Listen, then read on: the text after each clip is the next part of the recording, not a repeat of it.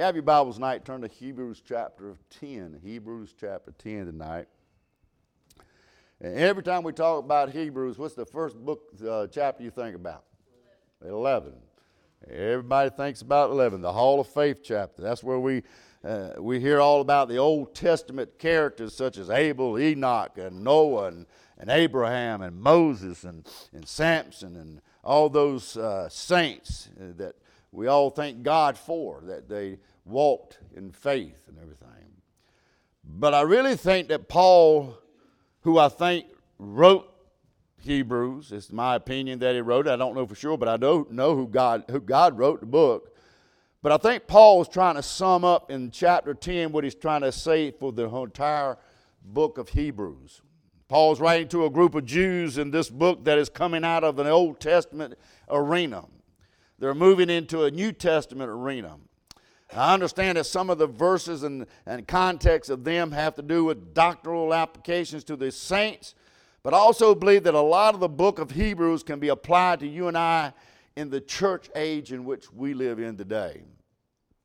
Now, you got to think for an Old Testament Jew, you got to put your mind in that. All their life they were told how to worship, where to worship, when to worship. You can't eat pork chops. There's only one God, and we believe in that. There's God, Jehovah, we believe in that. But his son came down and born of a virgin and died and suffered and bled and died on the cross. They didn't know anything. They didn't know nothing about that. They didn't know that. In the Old Testament, they knew that a king was coming, and they weren't looking for a cross. They were looking for a king. The Jews in the Old Testament, they're holding to all that sanctification, that ordinance, that earthly tabernacle they had. And Paul comes and tells them all that stuff that you've been doing, all that sacrifice, everything that you've been taught, everything that you're holding on to, all those rituals, all those traditions is no longer any good. All it was a picture of the things to come. It shocked them. They said, wait a minute. It was tough for them. It's tough to give up traditions. You have traditions, I have traditions. It's tough for us to give up traditions. It's oftentimes tough to give up traditions for the truth. And that's what Paul was trying to tell them. But it's worth it. Paul said it's worth it. Here we find Paul tells the Jews about this. Who better than Paul? Paul said that about himself, of the stock of Israel, of the tribe of Benjamin, and a Hebrew of the Hebrews, as a touching the law of the Pharisees. And he said at Gamaliel, he knew what he was talking about. And now in chapter 10, he's telling these Jews there are things that God requires for justification and fellowship that is different than that in the Old Testament. He's trying to give them an idea of seeing things that's coming on. He said the atonement is required. And he said in verse number 4, for the law having a shadow of good things to come and not the very image of the things can never, with those sacrifices which they're often year by year continually make the comers thereunto perfect. For then when they would not cease to be offered because they worship once purged through though some should have no more conscience of sin, but in those sacrifices there is a remembrance again made sins every year. For it is not possible that the blood of bulls of goats should take away sin. And all that blood that was shed in the Old Testament could not remove sin. It could not cover sin. It only performed it for 1 year. It just covered up for 1 year. But every year they had to come back for a fresh remembrance of the sin. So there's an atonement that needs to be made for sin. Thank God our atonement has been made. And watch what the atonement required by God in verse 10. By the which we are sanctified through the offering of the blood of body of Jesus Christ once for all. There's no more need for sacrifice. There's no more need for the bullocks. There's no more need for the lambs. There's no more need made for atonement made of it. It's once and once done. Satisfied, it has been satisfied, the wrath of God by what Jesus Christ done at the cross of Calvary. Verse 14, for by one offering when he had made perfect for every them that are sanctified.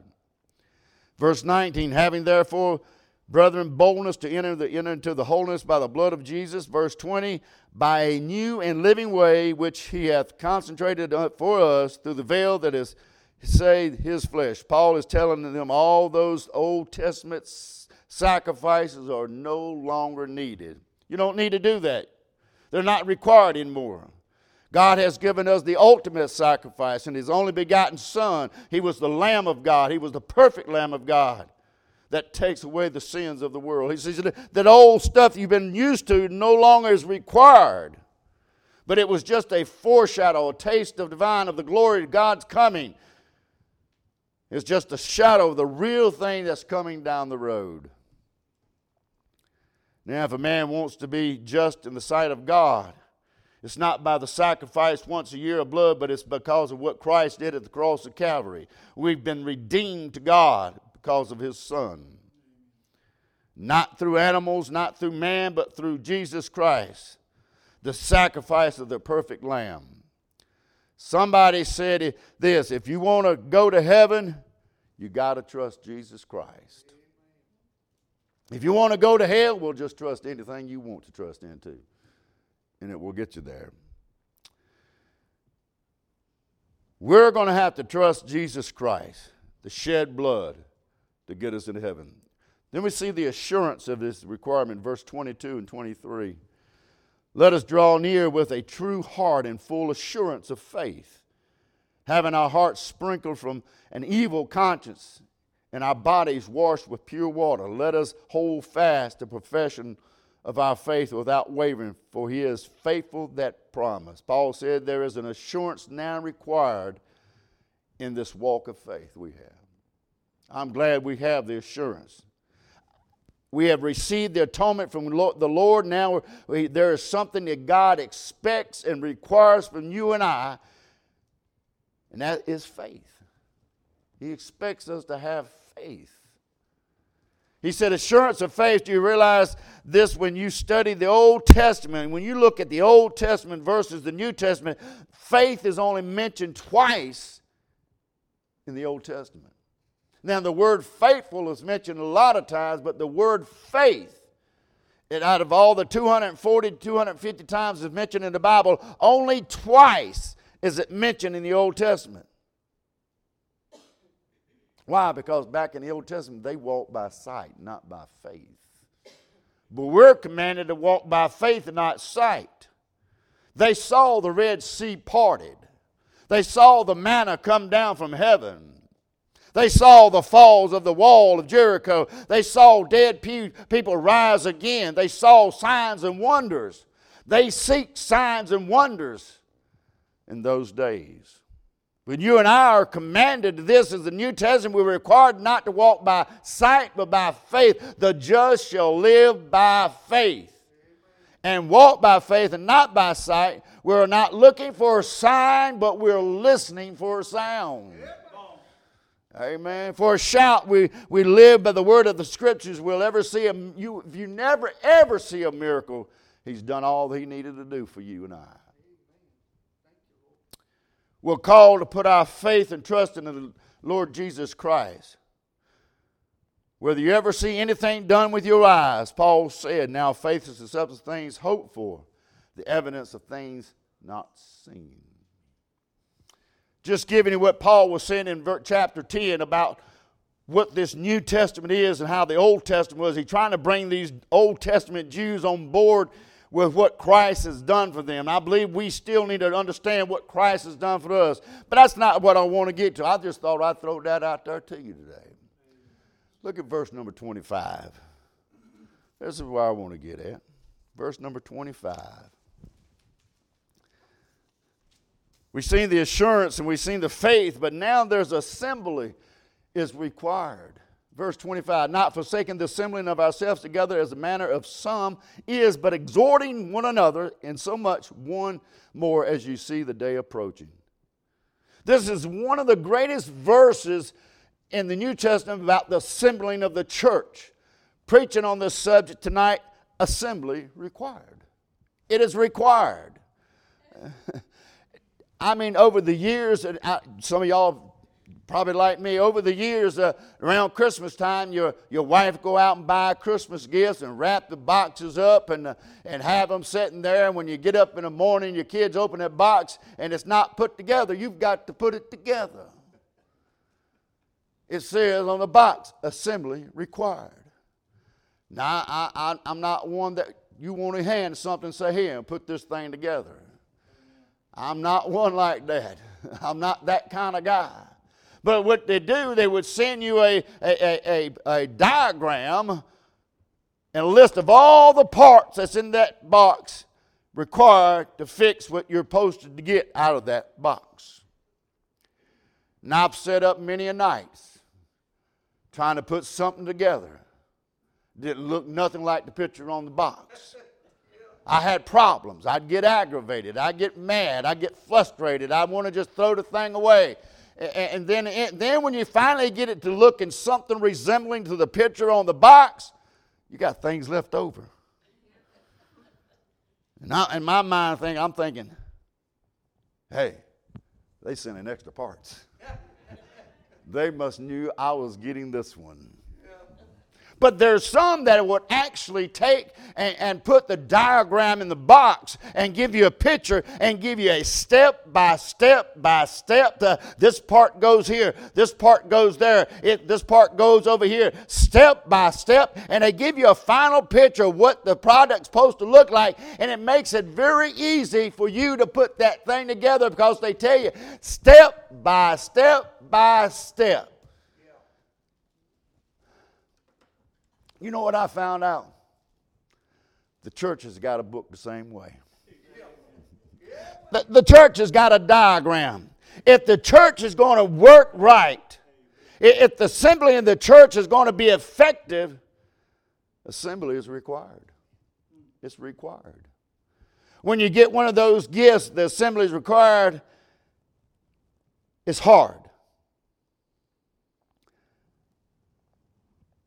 But the church has an instruction manual. The Bible tells us what we're supposed to do today. It gives us a picture of what the church is supposed to be like. It gives us a picture of how we're to act. It gives a picture on how the preacher should act. It gives a picture on how the people should act. It gives us a picture on how we're to live our lives. It is our manual. It is a book that we go by. Can I say this? The church ain't going to put itself together. It's not going to put itself together. It's requiring every one of us to do our part in the assembling of the church. To make sure the assembly comes together like it should, each one of us has to do our part. I have tried this year to encourage you to get closer to God, walk to God, if you're in good hands, and talking about all the good things that God has done for us. Trying to get you encouraged to get closer to God, into the Word of God. We fight. We fight this war. We fight this battle with the flesh. We fight this battle with the devil. But this book will help you to overcome. If you take this book and let it absorb in your life, it will give you instructions on how to overcome the world. It will give you instructions on how to overcome the devil. I want to encourage you to be faithful to the house of God. There is some assembly required in the church today. You know why many churches don't come to be what they should be? Because they don't follow the directions in the manual. They don't follow the directions in the manual. The only way that it can come together like it should is to follow the direction. It's funny that people will say, I love the church, but only show up once in a while. I really love the church, but they only hear certain days. You're not doing your part if you're not at the church every time the door's open. You're not helping the assembly. Here in the text, we're commanded, just like any other command, not forsaking the assembly of ourselves together. Being a Christian without going to the house of God is like being married and not going home to your spouse. Amen. You must come to the house of God. If you're a Christian, you must walk in it. I believe that we live in a day where people think it's not a requirement, just optional to come to church. Amen. It's become optional. But I believe if you read the Bible, you'll see that it's not optional, but it's highly important that you and I, when it comes to the house of God, a Christian life, that we assemble ourselves together. There's some assembly required in the house of God. Let me give you 3 quick things about why it's important to have yourself in the house of God. Why it's important for us to assemble ourselves. First of all, spiritual health. Spiritual health. If you would Google on how to get in physical shape, and I've done this many a times, I'd Google, what does it take to get in good physical shape? And I've Googled just about every site there is on how to get in good shape. But I find out when you print out all those lists of things that tell you to do, the top 2 things on every one of them's list does not change. You got to have the right nutrition, and you got to exercise. Well, I flunked that.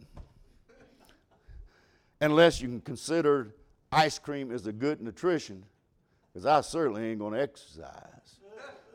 I'll have to bow my head down and say, excuse me, I failed on that. But if you Google it, the only way that you can get in good shape is to put in the right nutrients and to put in the right amount, and also expel the right amount energy to get where you need to be at. It's spiritual health. You come to the house of God, we have the book. The Bible says this is the honey, this is the water, this is the meat, this is the bread. It is spiritual food that put in your body, and when you put it in the body, then it helps you to expel those things that need to be expelled out of your life and gives you energy, and it helps each and every one of us to grow together. But you got to put the right thing in. You ever heard that term, you are what you eat? For the last month and a half, I've been a nutty buddy. I've been tearing them things up. I ran out today. Praise the Lord. Now I got me some chocolate mules. But you are what you eat. If you're putting in garbage, you're going to get out garbage. We've heard that over and over. If you're not taking in the Word of God and digesting the Word of God, it is the milk, it is the honey, it's the bread, it's everything that we need in our life. And you must have put it in your life in order for us to grow what God wants us to be and expel the energy in doing things for God.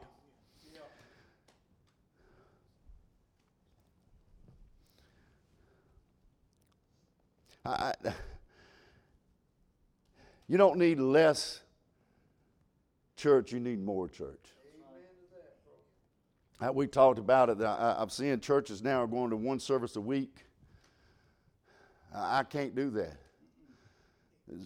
You know, I thank God for Zoom, because when you can't get out, you can't get in. But Lord, no, I can't do that. I can't do that.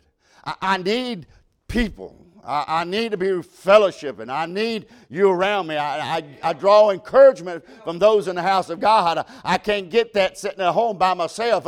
We got to. You don't need less of church. You need more church every day.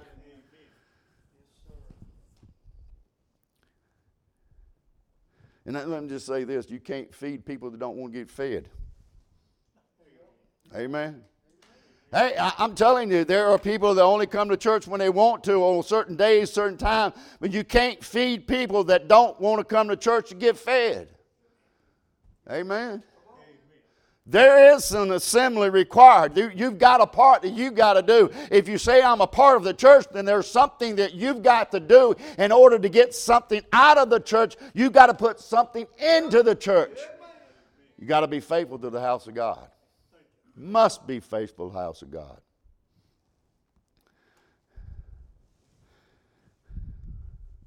There have been times I said, Lord, study the message, study the scriptures, and Lord, this is going to help somebody. This is going to help somebody. Then you come to church, half the people are gone. You get discouraged. Because you know, Lord, the message, I know it's going to help somebody. And when you preach it, and I get ready to go home, and I said, Lord, That helped me.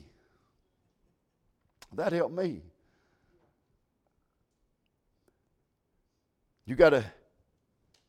Has to be some exercise. How do you exercise in church? There you go.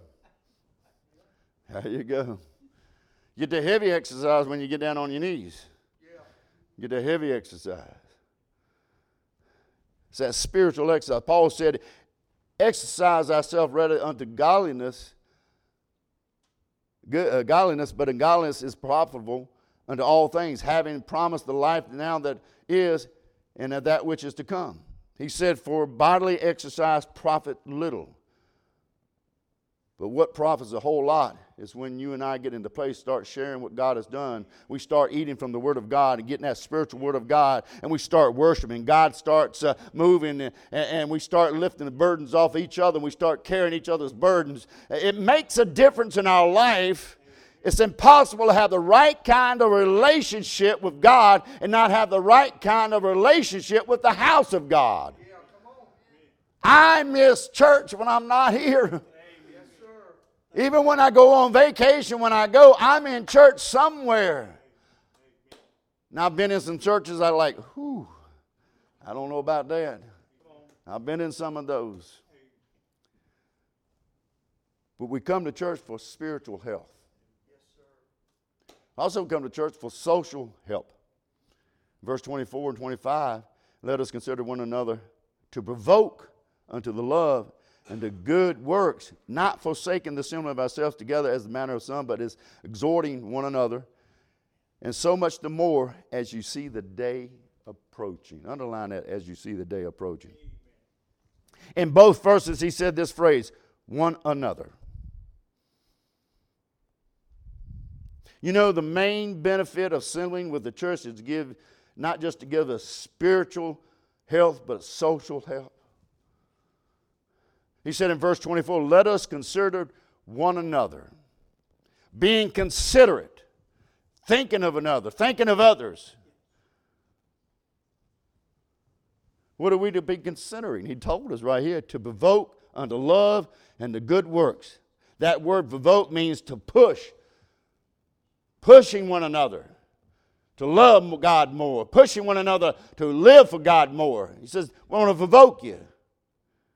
We're in the house here of God, and we're pushing each other to love Jesus more, to live for Jesus more, to work for Jesus more. We're pushing. That's why some people don't like come to the house of God, because when you come here, somebody starts pushing you to do something great for God, start pushing you to move towards God. They don't like that. They want to come to the old ship of Zion and sit down and get a good ride, but they don't want nobody to push them to move closer to God.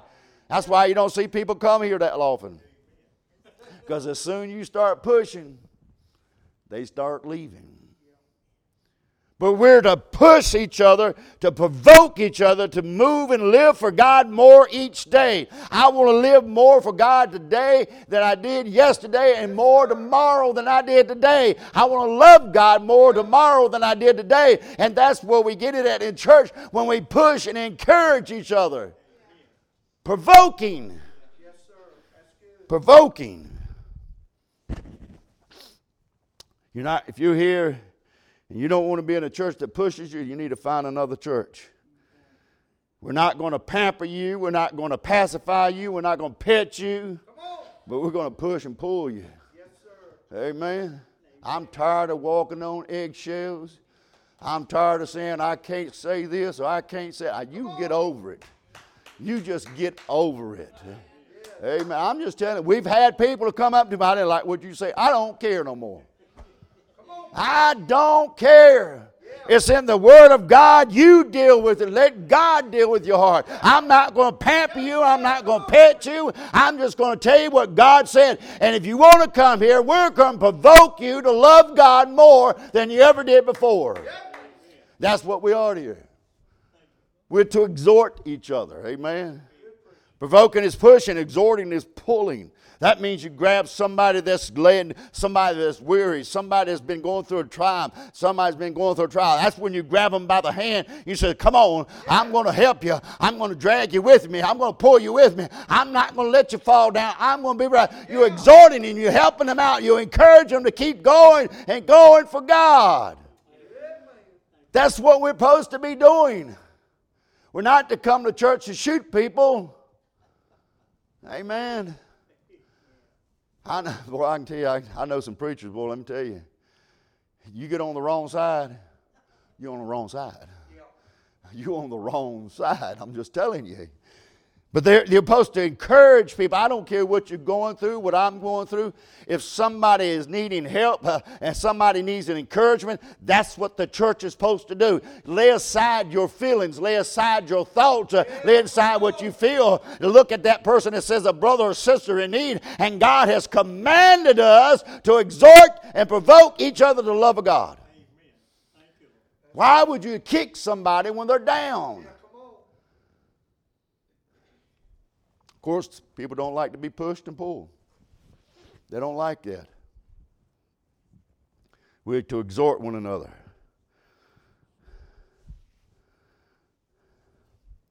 When it comes to these young ones, we need to teach them.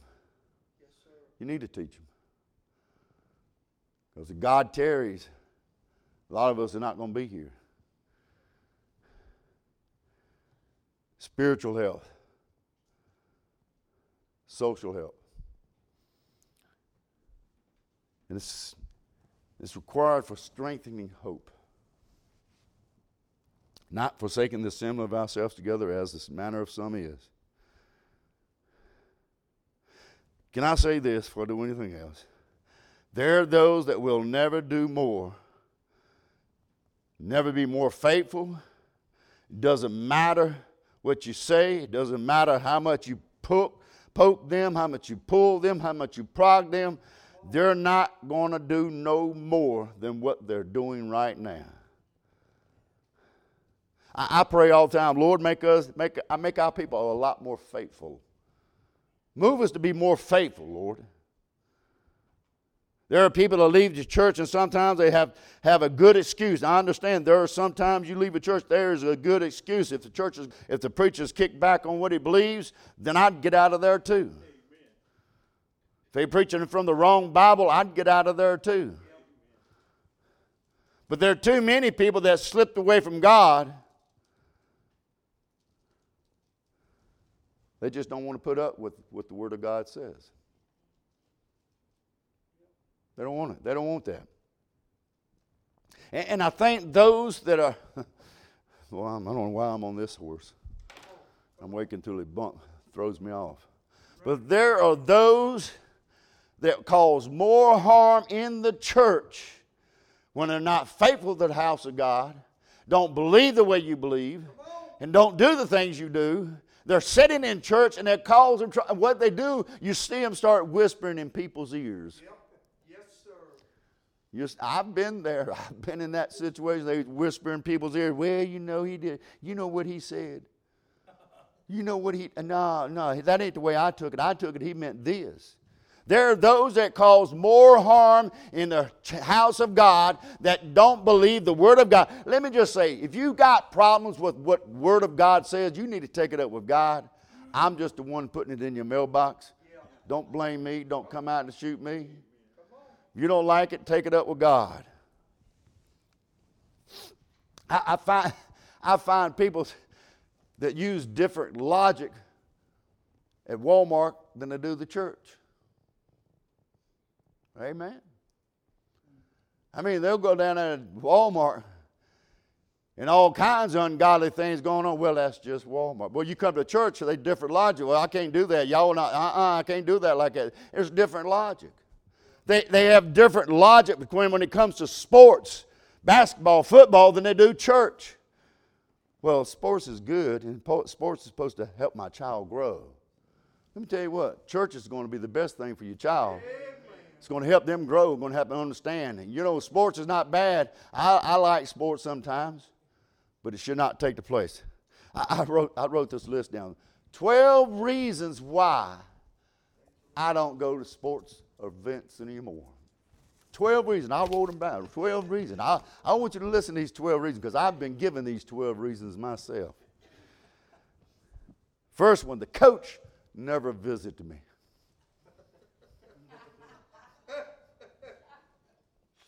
Every time I go, they ask for money. I've been told that. The people on my row not friendly. The seats are uncomfortable. The referees made a bad decision and I'm not going back. I was sitting with a bunch of hypocrites. They had one jersey on rooting for another team. Some games went into overtime and I got home late. Amen. The band played songs I've never heard before. Games are scheduled on the days that I get to sleep in or I run my errands on. My parents took me to too many games when I was young. Now I don't like them. You ever been told that? I read the book on sports. Now I know more than they do. Which book you reading? I love it. I don't take my kids because I want them to choose what sports they like the best. We use different logic when it comes to everything in the world except the church. Now, I go to sporting events. I've gone to sporting events around here. This ain't kicking me out. I'm just telling you, these are some of the things that people have told me that the reason why they don't come to church. The reason why they won't come to church is because of these things. You can find any excuse not to come to church, but the best excuse not to come to church is I need to be sitting there. If I'm sitting in church, I'm going to tell you what, we use different logic, and we never apply the same logic to the church as we do everything else in this world.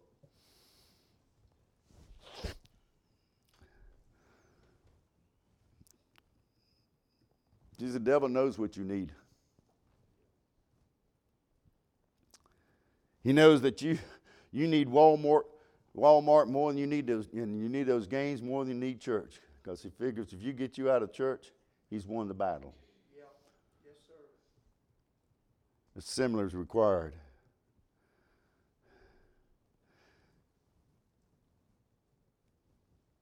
This logic will give you a negative viewpoint about the house of God and the people of God and the work of God. Then he said, but exhorting one another so much as the more. That means a greater degree. And he said, we are to do more and more than what we're doing now. And I love that as you see the day approaching. What is the day approaching? That's the day of the Lord is coming. As we see that day approaching. I believe we're closer today than we ever been, just like you said. We're getting closer to the Lord. We don't need less church, we need more church. I'm just like you in the flesh. I get weary, I get tired, I get wore out. But I find that if I come to the house of God, I get refreshed. I find that I need the house of God. I need the presence of God. I need the fellowship of God's people. I need to be in the house of God. Their assembly needs to be required with the church. Now, I understand that some people are only going to come to church where they want to come to church. But I need the church. I need the church. I need the assembly of the church. I need it in my life. In fact, it is my life. And I need it. I don't know about you, but